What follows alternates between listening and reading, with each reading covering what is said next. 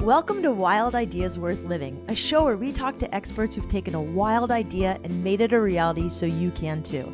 From people who have sailed around the world to those who've started thriving businesses and even broken records, some of the wildest ideas can lead to the most rewarding adventures. I'm your host, Shelby Stanger, and I hope you enjoy this show. This is episode 40 with best-selling author, nonconformist, and world traveler, Chris Guillebeau.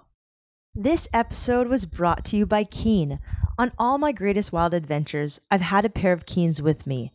I wore them when I stand-up paddled down a portion of the Peruvian Amazon River, when I went tubing through the glowworm caves in New Zealand, and even trekking through the rainforests of Costa Rica. Keen's most known for their Newport sandal. They're made to go in water and on land, but right now they also have some amazing new styles I'm especially excited about. The Terradora collection, for example, was designed specifically for the unique biomechanics of a woman's foot and stride. It was designed so you could trek all through Yosemite or any great hiking destination, and so you could wear them through the city streets, on the beach, and they're stylish enough to wear out after with leggings or jeans. Best of all, Keen is a family-owned company. They're out of Portland, Oregon. They're committed to not only protect the places we play outside, but they also provide numerous grants to causes and difference makers who share their ambitious goals. They support some kick-ass ambassadors as well. You can check them out at keenfootwear.com. That's KEEN footwear.com for more. This episode was also brought to you by Soma Surf Resort in Nicaragua. If you've ever wanted to check out Nicaragua to see the volcanoes, go horseback riding, hiking, or especially surfing, whether you're a beginner or advanced, they have packages for every type of adventurer. We just got back from a surf trip there, surfed the best waves I've ever seen, came home to the most delicious made-to-order food from their restaurant, ate tons of fresh fruits and coconuts, and slept like babies every night. The owners, Bill and Casey, are super cool. If you want to have an amazing experience where everything is taken care of, or even if you're interested in running your own retreats, we're going to be hosting a Wild Ideas Worth Living retreat there next year. Check them out. Go to surfresortnicaragua.com. That's www.surfresortnicaragua.com. You can email them, call them up, tell them you heard about them from the Wild Ideas Worth Living podcast. They'll hook you up or even give you 10% off your first surf package. Chris Guillebeau is a New York Times best-selling author who believes you don't have to live the way other people expect, and you can do good things for yourself and others at the same time. He has a ton of wisdom, much which comes from having visited all 193 countries by the time he was 35 years old. He's written bestsellers like The $100 Startup. He also wrote The Art of Nonconformity, Born for This, The Happiness Pursuit, and the soon-to-be-released book Side Hustle, From Idea to Income in 27 Days. It comes out September 19th, 2017. We talk about how you don't have to quit your job, but you can, what a side hustle is, and people who are actually making money doing it, his tactics to how he does it all in one day, and where else he'd live in the world. This is a quick one, but it's a good one. I hope you enjoy the show. All right, so today we have on Chris Guillebeau. He is awesome, an author, speaker, just an all-around badass. Chris, you've done so many things. I know you have a new book coming out called Side Hustle, and a lot of my listeners want to ditch corporate life, get started on their side hustle. So how do you start? And what are a few things you've learned that people can do now to really get started on their side hustle? Awesome. Well, first of all, thank you so much for having me, Shelby. It's a big honor. I know you have lots of adventurers out there, and I respect that because I'm an adventurer too, and kind of live my life with, a sense of adventure and purpose. So first of all, respect for that. And let's see. So side hustle, what is the first step? I think the first step is to not quit your job. And I'm not actually a big fan of encouraging people to quit your job tomorrow and jump off a cliff and take a big risk. If you're in a place of life where you can do that, that's great. But a lot of people aren't. And so the reason why I wrote this book in part is to kind of provide this step-by-step process so that people who haven't done this before can create an income generating project, like create a new source of income without quitting their job. And if that eventually leads them to quit their job, that's great. But if not, if they like their job and they want to stay in it, or they just kind of want to build something out on the side, I don't think you have to like leave before you do that. And I think that's a mistake that people make, is they think I'm either in my job or I'm like an entrepreneur, quote unquote, and I have to just kind of take that leap off that cliff. I think it's much better to like establish security for yourself before you do that. And so this book is basically a step-by-step process to help people do that. And then after that, their options are their own, their possibilities are their own. They can do whatever they want, whatever's best for them. I'm so glad you said that, because I think a lot of people sometimes misinterpret what I say, and they go quit their jobs as well. Right. And then they write you and they're like, I quit my job. And you're like, oh, great. But do you have anything else? And they're like, no, I'm still trying to figure that out. And you're like, oh, wow, I feel very responsible for that. And I did that. Yeah. I had a job at Vans. I was running international marketing and sales. It was an amazing job. And on the side, I would freelance write. And until I had a certain amount of articles in certain magazines, then I would quit, and a certain amount saved up. So what are some of the side hustles that you've kind of come across that actually make money? And how do you do it? Sure. So, I mean, it sounds like you were pretty smart, because, in some ways it's a conservative strategy, but I just think it's smart. So like, let's build some income for yourself, and then let's do something great. I don't think I properly answered the first question about like, what's the first step? I think it starts with an idea. It starts with like, learning to generate valuable ideas and kind of understanding what makes for a viable side hustle idea. And so I'm trying to teach people the power of observation. So I'll give a couple of examples of that to relate to the second question. Let's see. So every day I have a daily podcast, and every day I'm telling a story of somebody who, starts a side hustle without quitting their day job. And I talk about where they got the idea and like how they made it happen. What was the outcome? How much money did they make? Like, what were their mistakes, their successes? So I've been thinking a lot about this, like, where do ideas come from? Maybe one quick example, there was a guy who went on a cruise. Somebody gave his wife, he and his wife, a gift certificate for a cruise. And they were like, well, I don't know if we're really into that, but it's free. We'll go and try it. So they went on the cruise. They actually had a good experience, and they came back. And he realized, like, before he went, he had a lot of questions that weren't really answered. Like, he searched online, but he found like a ton of information, but not the actual answers that he needed. And so he started a blog that was essentially like answering questions about cruises. So like, can I watch Netflix on a cruise? He like writes a whole post about that. Can I watch HBO or whatever? Like all this stuff. So he creates a very simple WordPress blog, which anyone can do. And he connects it with Google AdSense, which is like ads from Google. And so he's like writing these articles, answering questions. People come and read the answers, and then a lot of them will click the links, and then he gets paid. So within about 6 months, he was making $3,000 to $4,000 a month from this blog. And by the end of the year, it was like $60,000 or something. So this is a side hustle that, he had never done before. He drew on some of his skills he had from his day job. He was a copywriter. So he was able to kind of like understand how to write fairly well and answer a question.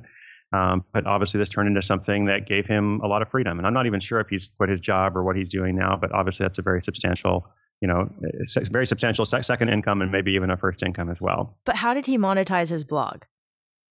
Right. So that was through the connection with Google AdSense. So, if you search on Google, like you'll look and you'll see like there's these ads at the top and on the right. You can also like put those on your blog, which is a good decision for some people and not a good decision for others. But in the case of this blog, it was perfect because most of the people coming to this blog were coming from search results. So they would search, like with that example, can I watch Netflix on a cruise? And a lot of people were wondering about this because there's like 100 million subscribers to Netflix, and like a lot of them go on cruises, presumably. But it's not really in the cruise line's best interest to answer those kind of questions. Like they're focused on selling their own services. And there were lots of review sites, out there, but they had their own thing going. So he kind of found a way to like serve all these people wondering about information. And then when they would click other links, other ads, then he would get paid that way. That's amazing. Any other good stories about side hustles that you just want to share to give us? Yeah, let's take a totally different example because I didn't mean to go down a long track there. Like there's all kinds of different things you could do. Let's see. Let's talk about adventures. Like there's a guy from Canada who went to Nepal. He actually got married to a woman from Nepal, and they went on a honeymoon there. And he discovered that cashmere scarves and cashmere in general, that's like where cashmere comes from, is Nepal. And cashmere, of course, is really expensive in the U.S. and Canada. And he thought maybe I could like bring this back and resell it. So he was able to like purchase $1,000 worth of scarves and then resell them for something like $4,000 to $5,000 in Canada. And he turned it into like a whole like social good project. So it's like he is making money, which is great, but then he's also like donating a portion of the proceeds back for girls' education in Nepal. So they built this whole little brand now called Kerala Cashmere, and they're continuing to sell. And so that came about through travel, through observation and just kind of through learning how to buy and sell. So most of the people that I feature and most of like what I talk about in the book, you don't have to go to business school. You don't have to have a background in this stuff. In fact, some of that stuff can actually be detrimental to your side hustle plan because what you're learning here is kind of new and fresh and different. I love that. Steph Jagger, our friend, our mutual friend who wrote Unbound. Right. She said she met you at Warwick's, and then she turned her book into Unbound. So thanks for inspiring a buddy who's she's written awesome. such a good book. She didn't need any inspiration. I mean, she was doing awesome stuff like all over the world with her quest. So that's fun. So she wants to know how you do it all. More specifically, you've got this podcast. You've got four books now. This is number 5. Number 5. Okay, 5 books, and you do tons of corporate speaking, other speaking engagements. You've got your own event. I've listened to you on other podcasts, mine to Lewis Howes. So besides like how you do it all, I really want to know the behind the scenes nuts and bolts of how you do it. Sure. But also for those of us like Steph and me who have a little business and maybe a little following, my podcast has maybe 40,000 plus a month, but it grows every month by like 10,000. Fantastic. Thanks. That's huge. But how do we, but it's not like I want to be bigger. And Steph wants to sell more books. So like, how do we do it? Do you have an assistant? Do you have a team? Do you have people in the Philippines? Like what are the nuts and bolts? Okay, great. Yeah, there's a lot of questions there. So I have to go. Let's see how to unpack it. Maybe I'll go like in reverse order. I don't have people in the Philippines working for me. I don't outsource very much at all. It's pretty much a one-man shop. I have one assistant. She's wonderful. She's great. But aside from her, I've not like tried to hire a bunch of employees. I'm not a good manager. Like I learned 20 years ago, when I was a teenager, I'm not a good employee. I'm not good at working for other people. And I'm also not good at like, I don't want to hire like a dozen people and then try to manage them. So no, I don't do that. In terms of like the numbers that you just mentioned, like first of all, those are good numbers, but it's not twice as much work if you suddenly have 90,000 downloads compared to 40,000 downloads, right? Like it's not much. I mean, you're still producing the same show. Yep. So I think if you get the structure solid in the first place, then it's not necessarily twice as much work or whatever. But maybe the biggest thing, and I'm happy to talk about logistics. I'm happy to talk about anything practical. But I think far more important is the overall philosophy, which adventurers like yourself and Steph and probably some of your listeners will connect with, is I love what I do. And I feel really fortunate. And I wouldn't want to do it any less. Like I have zero desire to simplify my life. I have zero desire to, I don't know, become a minimalist and or become a monk or go on a meditation retreat or whatever. I love what I do, and I feel since I have this opportunity to reach people and was able to do the travel quest of going to every country in the world and all that different stuff, why wouldn't I do it? So for me, my default mode is if I finish a project, it's what's the next project? What's coming up? Because that's what I enjoy. So do you have an assistant? But you also have to have some other tactics, like you use Calendly to schedule stuff. There's a couple tools you use. What else? Sure. Yeah, sure. No, I mean, I'm not opposed to tools at all. Let's see. I use a tool called OmniFocus, which keeps up with all my projects and tasks. And so I have that open pretty much throughout the day because I have ADD. And so it really helps to have a list of okay, here's what I do next. I said one time that when it comes to thinking about superpowers, it's always fun to ask people what superpower would you love to have? Real superpower from a superhero movie. And obviously everyone wants to fly. That's number one. And then people want to be invisible. Those are number 2. But let's say you can't fly and you can't become invisible. For me, what I would choose is the superpower of always knowing what to do next. Because I feel you know what I mean? Yeah. Because you wake up and there's so much stuff you could do, and the project is so nebulous and all that, and I struggle with it too. But when I know what to do next, it helps a lot. So I always have my list open. So what else do I use? I mean, I don't know. I use Evernote. I use Google Docs. Nothing really amazing that people haven't heard of before. I use Scrivener to write. So that's a tool that helps me to write. Okay. Yeah, exactly. And there's some other software like that, but that's been helpful a little bit in terms of organizing stuff. Yeah, I don't know. So I meet a lot of high performers like you, and look, I've got a little ADD, and a lot of people like myself, and a lot of the adventurers I interview, they deal with a little bit of anxiety and depression at times because you do these crazy projects and then they're just kind of low. For me, I've learned gratitude and some breath techniques and all sorts of things. Like for you, what have been some of the things that you've learned to really transform times of anxiety, depression when you finish a project and you're on to the next or other times in your life? I know you've had loss and you've had a brother die and you've dealt with some real stuff. So what do you do? Yeah, I would say, first of all, it's a process, and it's I don't have a magic answer to that. I think some of it comes down to acceptance, not necessarily like, choosing that this would be the situation, whether you've encountered like a loss or trauma, like you mentioned, or something else, but just kind of the reality that there's only some things that you can control. And, if something terrible happens, you can't really change that. You can change what's in front of you and hopefully like use that as some learning experience or motivation for the future. I guess I've tried to do that a little bit. And trying to think what else. I mean, well, just to give you an obvious thing, like I don't mean to like avoid the question. I also take medication, and that's something that I changed maybe about a year ago, maybe a year and a half ago now. And for a long time, I was kind of against it and just like, oh, I'm strong, like I can overcome. Like I had a gratitude practice, I had all that stuff. But I guess for me, at a certain point, I just kind of felt like I didn't have a baseline. And the depression or the anxiety was like so much that I needed to do something about it, like to kind of take a drastic measure. And so I did that, and it has helped me a lot. I don't think it's like changed my whole life. I don't think I like rely on that, for my stability, but I think it has given me a bit of a baseline. So I guess I would encourage people, like obviously make your own decision and like talk to your doctor. But if you are in a place that you really can't get out of yourself, like, you should consider different options because, it helped me. I appreciate you saying that. I once took medication for a while and it helped. And I was really scared too because I thought I was really weak. Right, exactly. Right. And I don't right now, but it really helped when I took it. And there were some side effects. So you do need to talk to your doctor. And I appreciate you tackling that.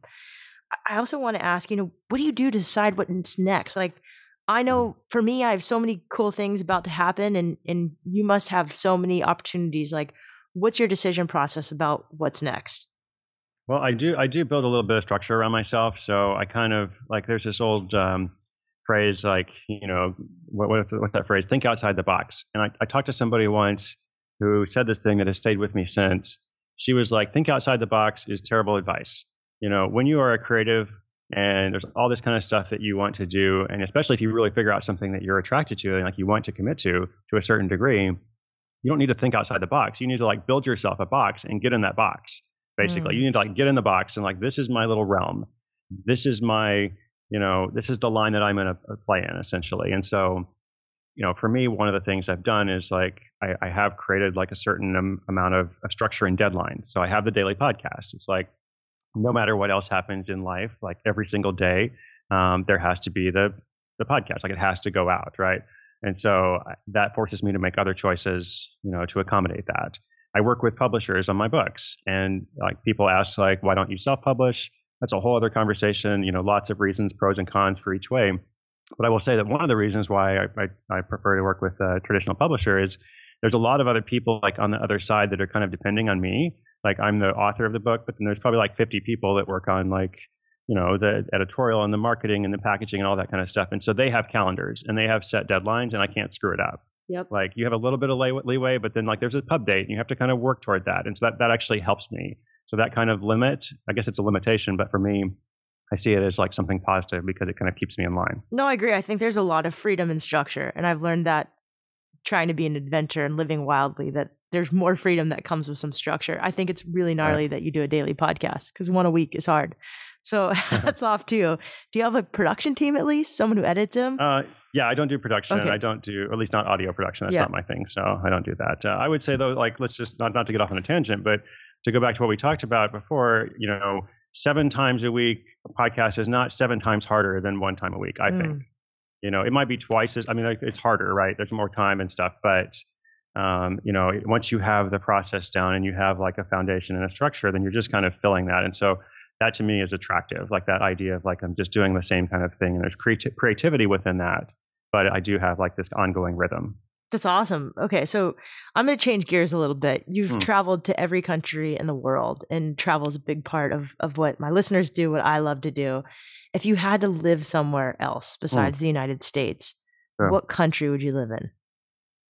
it's always a tricky question because it's like, do you have to live that place like your whole life? Like, are No. you like staying in that place and never traveling? That's totally different, Okay, than like, which countries did you really enjoy that you would go back to? And then maybe yeah, ones that you would actually live in.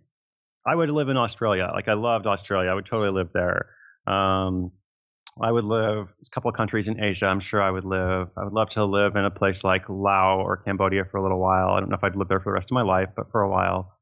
I would live in South Africa. I would live somewhere in Europe, but probably like Eastern Europe, probably like Macedonia or Lithuania, one of those kind of countries. But for me, I should also say that like I have a base in the U.S. I live in Portland, Oregon, but I also travel like half the time, and so that for me is the ideal. The ideal is like I have a little like a home base, but I'm not confined to it, and so I would never want to like have to choose one place. I think that would be hard for me, no matter what place it was. This is so exciting talking to you because I feel like I'm talking to someone who completely gets me. I've lived in Awesome, that's great. Australia. We're trying to right now build a home a little bit in San Diego, but be All able to right, spend 6 months out. great. And lived in New Zealand. It's so fun. So Yeah, what about cool. cities in the U.S.? I mean, Portland. Besides Cities in Portland, the U.S. Sure. I actually like Southern California quite a bit. So like San Diego area is on my list. I like Austin. I don't know. I like going to New York. I don't think I want to live in New York, but I have a great community there and love going to the East Coast to do stuff. I don't know. Lots of little places. any things that you always travel with, or I know you've written books on like hacking travel, but just right Uh-huh. now, things that you love to travel with. Yeah, I'm pretty basic. I mean, I take the same stuff with me everywhere I go, which makes life a lot easier in terms of packing, and because I'm always traveling. So I don't know, what do I always have? I have my running shoes. Probably takes up the most amount of space. I have my like little podcasting gear, which now takes up a fair amount of space too.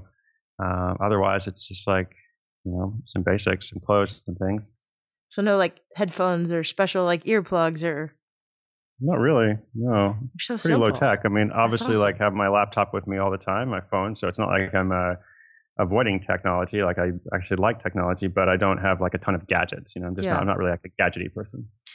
What do you love most about what you're doing right now? And what's something that's a little bit harder about Okay. it?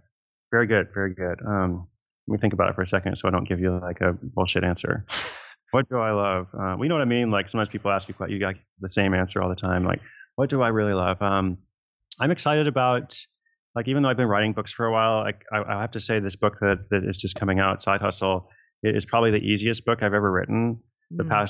past two books before definitely like kind of challenge myself in figuring out like what is the message, how do I want to share it, and that's a big part of writing. Like I don't object to it, but for this book, like I knew exactly what I wanted to say, and so it was just a matter of figuring out how to say it, and so that was good. And so I'm looking forward to going to do a 100 city tour. I'm going to visit my readers and listeners all over the U.S. and Canada and elsewhere, and I actually really like that. Like I really love it. Like I read interviews once in a while with authors who complain about book tour, and I always want to like throw them against the wall or something. So I'm like, this is the coolest thing in the world. Like you actually get to meet people who care about your work. And like, it's so brilliant. Like I feel so good about that. So I love that. What is hard? Okay. I do feel a bit overwhelmed right now. I do feel like I'm not able to, I mean, not to contradict some of the things I've said in this conversation, because I very much believe them, but I do feel like sometimes unable to triage properly, or like I'm behind on lots of things. Like I'm behind on lots of communication right now, and I don't like that. I like to be the person that responds really quickly. And there's a lot of people that haven't heard from me in like 2 weeks or whatever. They sent me a question, and it's not an unimportant question. Like it's something meaningful. I should spend time on it, but I'm behind on it, so that stresses me out. Well, September 19th, you're going to be at Warwick's. You're going to be all around the country. So we're going to go to your website and find out where to actually meet you in person and at least say Awesome, hi. cool. Any side hustles that you've come across that you're just really excited about? I have an episode coming up next week about this guy who did cricket protein powder. And it's not like I'm excited about it because I don't want to like consume crickets myself, but I just thought it was a pretty fun story. And then right before that, there's actually a story of a Target store manager who starts his side hustle that ends up making like $40,000 a month. So obviously like huge, and like my first question is like, why are you still working at Target? But apparently he's going to quit his job at Target, like after he's done this for like a year or two and built it up. But I don't know. Every day I have a different story that I'm trying to put forward, and I put those forward because I want people to relate to them. If I just tell my story or your story, like somebody's like, oh, that's cool for them, but I can't relate to them. I can't do that. But lots of people work at Target. So here's this guy who did this. Lots of people have gone on a cruise. So they hear the story about the guy who wrote the blog. They think maybe I could do something like that. The person who went to Nepal, like lots of your listeners are traveling, as you said, like maybe there's something they could buy and bring back and sell. So just love presenting like lots of fun little relatable stories. So I can tell you've read a lot. You're just really articulate. Everybody I've talked to that's articulate usually read a lot as a kid.